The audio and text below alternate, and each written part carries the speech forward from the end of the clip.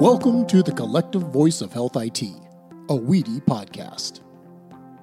Good afternoon. In a world where technology continues to evolve, healthcare wearables are at the forefront of innovations. From smartwatches that monitor your heart rate to fitness trackers that count your steps, these devices are not just accessories, they're fast becoming essential tools in managing our health.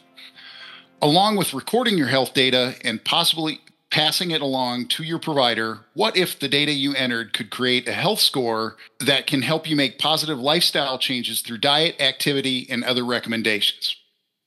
Today, we welcome the co-founders of tallywell, a healthcare app that is doing just that, compiling your health data and using AI and machine learning to create a 3-number FICO-like score that you can use to help better manage your health. Hello, I'm today's host, Michael Kottmer, Director of Data Exchange and IT Business Operations with WPS Health Solutions. I am also a board member of WEDI, the preeminent national membership association for health IT guidance and collaboration. Recognized and trusted as a formal advisor to the Secretary of Health and Human Services, WEDI is the leading authority on the use of health IT to efficiently improve health information exchange, enhance care quality, and reduce costs. To learn more about WEDI, member benefits, and educational offerings, please visit our website, wedi.org. Today, I welcome the founders of tallywell, Luigi, Vacca, and Aaron Holloway. Dr. Vacca, Aaron, welcome to the podcast. Thank you for having us. Appreciate it. Thank you for having us. Before we start further, I really appreciated the chance to do this, and as a runner, I've been using wearable technology for probably the last 15 years. So, wow! So you're way ahead of the curve. Yeah, it's really cool. Although I'm Garmin and not Apple, but again, there's that crossover and that integration. So I really appreciate this opportunity to talk more and learn more about the tech and what we can do with it. So, do you have an Apple phone, an iOS phone? Yeah. Well, I tell you what, Mike, we're going to get you a watch because somebody that's been using this type of technology for 15 years, we'd love to get you a real insight on this. So after the call, maybe we can get some information and send you out a watch and get your feedback. Okay, I'm definitely not going to turn it down. I'd love to product test it, and as a Marine, if it can be broken, we're going to break it. So yeah, all right. So cool. Appreciate that. So we start every episode learning more about our guests. Tell me, both of you, about your origin story. What were the motivations? Better yet, how did you come together? What inspirations and aspirations that led you to this career in healthcare? I'll take that first, and then it'll just be the natural progression of kind of how we all came together a little bit. And so I started this. I've been an entrepreneur for a very long time. Started off my career in banking, finance, Vanguard Group, JP Morgan Chase, et cetera, very large organizations. Did a lot to level set me as a professional. Obviously, there's a lot of regimen inside large organizations that really sets the course for you as a professional. At some point, however, I was lucky and fortunate enough at that time to be a young man, probably not the best for an entrepreneur to be in those environments for a very long time, because at some point you get, a harness put on you for good reason. They're trying to grow their bottom line, right? And so they can't have too many outside the box thinkers. It's a little bit of a gang type of mentality. Went out from there and followed my entrepreneurial spirits and created a consultancy around, at the time, it was business intelligence. And this term has turned from management information systems to BI to now what we call AI ML. And it was a service business. Made a lot of money. Great experience, major clients, CBS, Showtime, Forbes, et cetera. But in the service industry, you're only as good as your next client. And so about 6 to 7 years into it, that became boring, for lack of a better term. And we were doing some very cutting edge technology. We're one of the first to develop streaming television services. We did that for Showtime, prototyped it, but ultimately it's not your product, right? You're brought in as a service provider to be smart, do something for someone else, and then it's time for you to go. I really wanted to take a shot at doing something and building products for myself. And so sold that business, Metrics 3, to create a new business called Lightkey, which was more of a tech incubator where I got to build my products and I helped others incubate and build their products. We started out, me and actually the head of engineering, Ivan Aquino, about 10 plus years ago with what was called FitNet. We were a little bit ahead of our time, chopped at FitNet. And you can imagine this is really pre-wearables, right? You're just talking about the garments probably were out, not en masse. You're talking about smartphones really penetrating the masses. So we were out here trying to create technology for something that wasn't quite ubiquitous. Fast forward that to today, and we're right on the money, right? So you have the processing power to harness massive amounts of data that wasn't there 10 years ago. You have wearables en masse across the population. For instance, 1 in every 3 people has an Apple Watch. So that kind of shows you some volume right there, and that's just Apple. To your point, Mike, there's other wearables out there on the market. And so, fast forwarding 10 years and being patient, we ended up here. During that time of succeed and failure with tallywell solutions, I was seeking out opportunities to really be in a space that would impact human beings, specifically in healthcare. And that's when I joined an MIT incubated startup called Peach and Telehealth. There is where Luigi and I met, and we were basically in the same capacity. I ran and led product, and he ran and led science research and artificial intelligence, machine learning. We basically at the time were building predictive models for SEERS, which is the precursor to sepsis within ICU units. And so we had a great experience with large national teaching hospitals around the world, and were able to suck in massive amounts of real clinical data from, ICU devices, primarily Philips, real-time ICU devices, and have that data come in and drive predictions through Luigi's magic.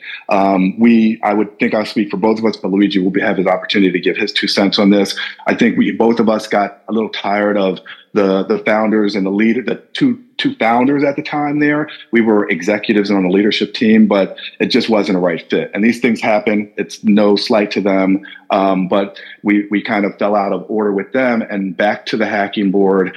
I went with our head of engineering, Aquino, to try to really give what was at the time under a different name, soon to be Tallywell, a new flavor or kill it. And so we went to the drawing board literally for 6 to 8 months. All we did was every day go to whiteboard and focus on what we did well, what needs improvement, and did that every day until we either failed or came up with what we now know as Tallywell. And once that got codified, we needed to find Geppetto. And we found our Geppetto in Luigi. He's created a beautiful little boy with a soul now called Tallywell. And that's my story on how Luigi and I have come to bear fruit to Tallywell. Thank you, Aaron. So he's already told some of the story. Basically, I came to the States to study MIT physics, and I graduated, and I went to work for Wall Street for many years. I was good with numbers. I really like to write algorithms. It's really my passion. So I did this until roughly 2008, 2009, when there was the collapse of Wall Street, the Wall Street crisis. And since I was getting a little older for Wall Street, I decided to move into AI because I had a set of skills that was very compatible with AI. I was strong in probability and statistics. I started learning AI, and I worked for a series of startups, one of which is Peach, as Aaron mentioned, where we work on machine learning models applied to healthcare prediction, to clinical prediction. And after a while, I left. So I was looking for a next gig. I sent a message to Aaron. I remember very fondly that we work together really well together. And so, I said, I'm available. And a few months later, Aaron called me. We got a new startup here that is focused on wearable and an app to issue a score similar to based on FICO score. And so I jumped on this opportunity, and I started creating models for tallywell. And since then, it's been a really great experience for me to create these models, hoping that people will use the app and they will improve their lives. That's the story in a nutshell.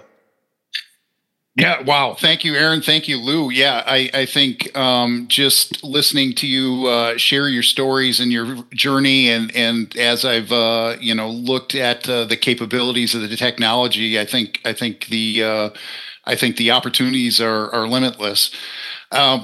So we've had guests talk in the past about leveraging AI for revenue cycle management to address health disparities, assist with prior authorization, and probably a dozen more use cases.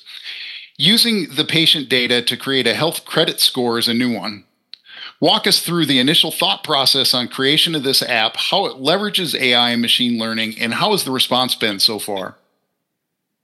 Yeah, awesome. I think Luigi and I work well with this. I'll take it and he'll finish it with all the real valuable information. I was hacking at this with another gentleman who is still with us, head of our engineering. And I think that's a testament to kind of the belief in what we're trying to do, is that there's a couple people that have been with us for almost a decade trying to figure this out. So we've been under different monikers. We've even been revenue positive and profitable. And with some of those, it just wasn't a quite good fit. As I'd mentioned before, we were kind of on our back, and myself and the head of engineering at Don Aquino took ourselves to task for about 6 to 8 months and just whiteboarded literally every day. We didn't code. We didn't do anything technologically. We just sat there and really put our heads together. And one of the things that we realized is that in previous iterations, even though we may have been a little bit ahead of our time, our thought process was a little abstract. So someone would go, "Hey, what do you guys do? You do this, you do that." And we'd explain, and they go, "Like that?" And we'd go, "No, not like that."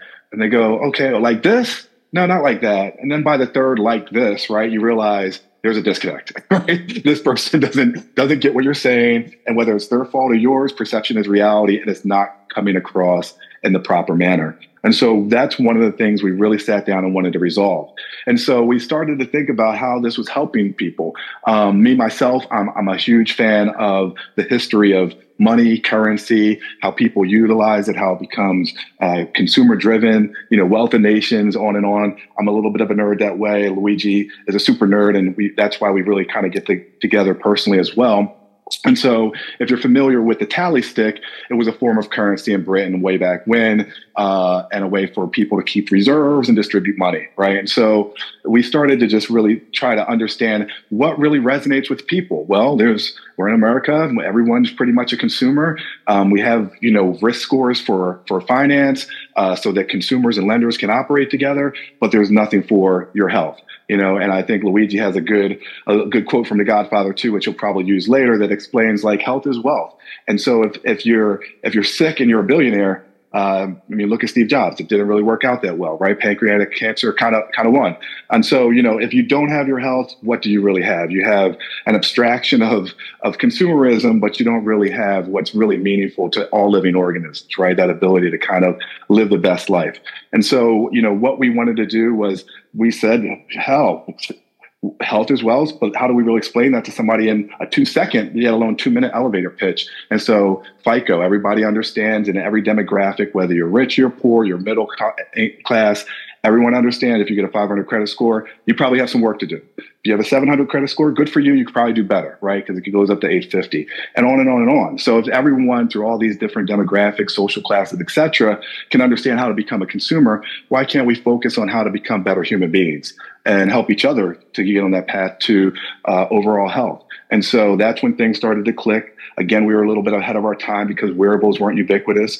So the processing, GPUs, et cetera, some of the AI technologies 10 years ago weren't prevalent for us to do this. And even more importantly, we didn't have a Luigi Vacca. So that's a little bit of kind of how we came to be. Hopefully that answered a little bit of your questions. And Luigi, maybe you want to take into account and answer the question on how we leverage your models and bake them into the soul of what we do. Thank you.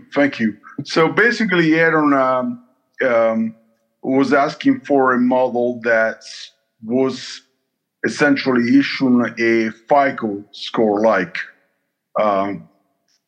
or that goes from 300 to a 50. Now, I was very familiar with that type of score. I'm familiar with that type of score because it's based essentially on credit. How people pay back their loans, their credit card balances, their history in general. And they put it into a statistical model, and they make a determination on the probability of repayment or alternatively on the probability of default. So these models are essentially categorization models. Categorize the user based on their credit history. And so initially, we didn't really have enough data to create such models. So we decided to create a mixture model, basically taking a blend of all the attributes, such as BMI, sleeping, number of hours of sleep, how much people walk, taking all these components, all these attributes, blending into one single score that would go from 300 to a 50, where essentially 700, 800 are the very good scores, and 600 is a mediocre score, and 500 is a lousy score. So we scale the score to reflect what the American public think about a credit score when they look for a mortgage from a bank. And so we create this blended model, and which eventually will be transformed into a fully blown machine learning model on at the same level of the typical FICO score as we collect more data. As we gather more data, we will be able to make projections on how well people will do, let's say, walking longer, sleeping at least 7-8 hours, and keeping their BMI in check, keeping their weight in check. Basically, that's really the model that we've been using so far. And also on the predictive side, the model essentially extrapolates the behavior of the user to make a prediction of what their future scores will be. And based on those scores, we issue some interesting recommendations how to improve the scores in the future. So there's also a predictive machine beyond the app. That's really awesome, and that's just getting my data nerd just into overdrive the possibilities with that, both personally and as a community. So thank you for that. We're running a little bit long, so we got a couple more questions to work through. Our next one is AI concerns in healthcare. As I mentioned before, we have had several guests on discussing AI and its involvement in healthcare. We hear about the benefits, but let's discuss some of the concerns, particularly in relation to privacy and security issues, which seems meaningful as apps like yours utilize patient health information. Yeah, well, I think there's a little bit of a disconnect there, right? So in my humble opinion, I don't look at AI compromising privacy or things of that nature for humans. That's been done by humans. Humans have usurped human data, right? So the reality is no human being owns their health data. That's a problem. It's not AI's problem. AI is not even really here yet. That's a whole different conversation. So the threat of AI taking something that's already been taken by humans, i.e. your privacy and your data, is a little off kilter. And so if we really cared about personal identifiable information, people owning their data, we would look for other solutions before that, because that's data, right? Not AI. AI needs the data, but people are the data. And so if you could envision, and I don't know that this is the answer, but I'll give my 2 cents, is that if you could envision, empowering individuals to manage, store, and maintain their health data, as well as any other data, financial or otherwise, mortgages, titles, deeds, registration on the blockchain, which, is a ledger that is immutable. And then you would empower individuals to be able to control their data, let healthcare providers or other entities see their data at request, and only they would control it, and only they would allow people to edit it, see it, utilize it, et cetera. So until we resolve that problem, and that is giving people and empowering them to own and manage their own data, I don't think that AI is a threat to that. And I know that wasn't necessarily your question, but that's kind of my response. No, Luigi? That's great, Aaron. I think Mike's booking you in for future podcasts to discuss that same topic. But yeah, thank you, Luigi. Yes, as probably known, HIPAA protects clinical data, right? There are privacy laws called HIPAA that essentially prohibit that people steal this data or use it for nefarious reasons, et cetera, et cetera. So we de-identify our data, number one. Number two, machine learning is not interested in a single user behavior, is interested in the collective behavior of group. Number three, these machine learning models, they are using this data, they're used for the benefit of the user. As we train these models, we'll issue better scores, better prediction, better advice that will benefit the user, to improve their lives, to fight cancer, to feel good, not to have heart attacks, to prevent diabetes, et cetera, et cetera. Yeah, I love it. That's great. And again, I mean, just the possibilities and capabilities are nearly endless. So thank you for that. Our last topic is AI moving too fast for AI regulations? And we've talked a little bit, Aaron, you hinted on that as well. Lou, you covered on it as we talked about HIPAA. But healthcare traditionally has been an industry through one reason or another that has been slow to adopt technology. That doesn't seem the case in terms of AI. Will there come a time where the government will need to step in or work with emerging technology companies like tallywell and determine any kind of AI regulation, or is the technology and the application of it simply moving too fast for our government? Luigi's going to have a very great answer to this because of his background on Wall Street, as well as now his, almost decade years of dealing with healthcare data. But on my 2 cents, it's the situation as a business person, right? Let's be super honest, and Luigi knows me to be a very blunt person. We're not altruistic in the sense that we want to protect people's privacy and data. That's not why we show up for work every day. I'm sorry if that offends people. Why it is very important for us to protect our users' privacy and the integrity is it builds integrity in our product, which builds value in our product, which builds potentially wealth for what we do. We're in business to generate revenue and profit. And if we can't have the trust of our individuals, if we are loosey-goosey with our most prized asset, ultimately, from a fiduciary responsibility, I've failed the company, and that's it, even skirting on being illegal, right? And so we take privacy extremely important because it's our fiduciary responsibility to build value in us and build value in our brand, which ultimately gives value to our consumers. And we were very family-oriented with every membership and user subscription that you have. You don't just get one account. We give you 5 accounts, right? And so why is that important? Because it's a family. It's not just with one person out of the family unit has tallywell. we're not really helping anyone, right? If everyone can check on each other and be each other's, keeper, then we're really empowering human beings with technology to be better as an individual, be better as a partner, be better as a spouse, a father, as a unit. And so ultimately, that's our goal. That's spot on. Amazing. Thank you. And I would add a few things. Like, for instance, when we use this data, we're really thinking about the user. That's number one. And it's really our focus. If only one person feels better and using the app, we feel that we are doing a good job. It's very important to us. Thank you. Yeah, I think again, you hit the nail on the head on where responsibilities lie with protecting this data and what the government's role is. So thank you for that.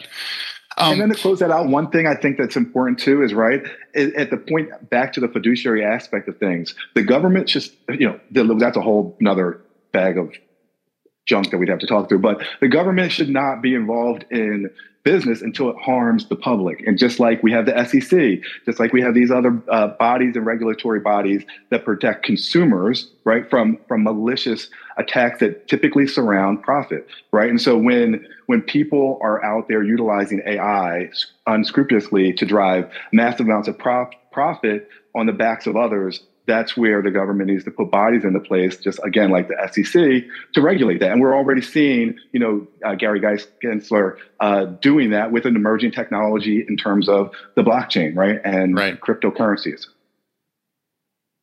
All right. Thank you. In closing, we're going to wrap it up. I'd like to thank you both with the final thoughts for the episode being wearables. They've always been a very exciting and advancement in personal healthcare. Where do you see wearables and emerging technologies like AI going in the next year or two? As far as I'm concerned, I think that the future of AI in healthcare is when I see that there will be chips that have sensors that people carry, and they continuously monitor the health and the clinical aspect of their health, and they produce predictions and they produce alerts in real time. I think that would be the ultimate application of AI to healthcare, something that we install on our bodies, where it become essentially almost merged with a machine. They continuously feed us a feedback on how well we're doing and tell us what kind of habits, what kind of food we should eat, things of the nature to feel much better, to live longer lives. No doubt. I definitely we're each day passes, we're one step closer. A lot of that's already getting put in place with, organizations like the NFL, for example. Right. So thank you for that. I'd like to once again thank Dr. Luigi Vacca and Aaron Holloway of Tallywell for being on the podcast. This has been the collective voice of Health IT, a WEDI podcast where the healthcare IT community connects, collaborates, and creates solutions for a better health system. Find all of our episodes as well as information on our association on our website, WEDI.org. Thank you again for joining us. Happy holidays and be safe.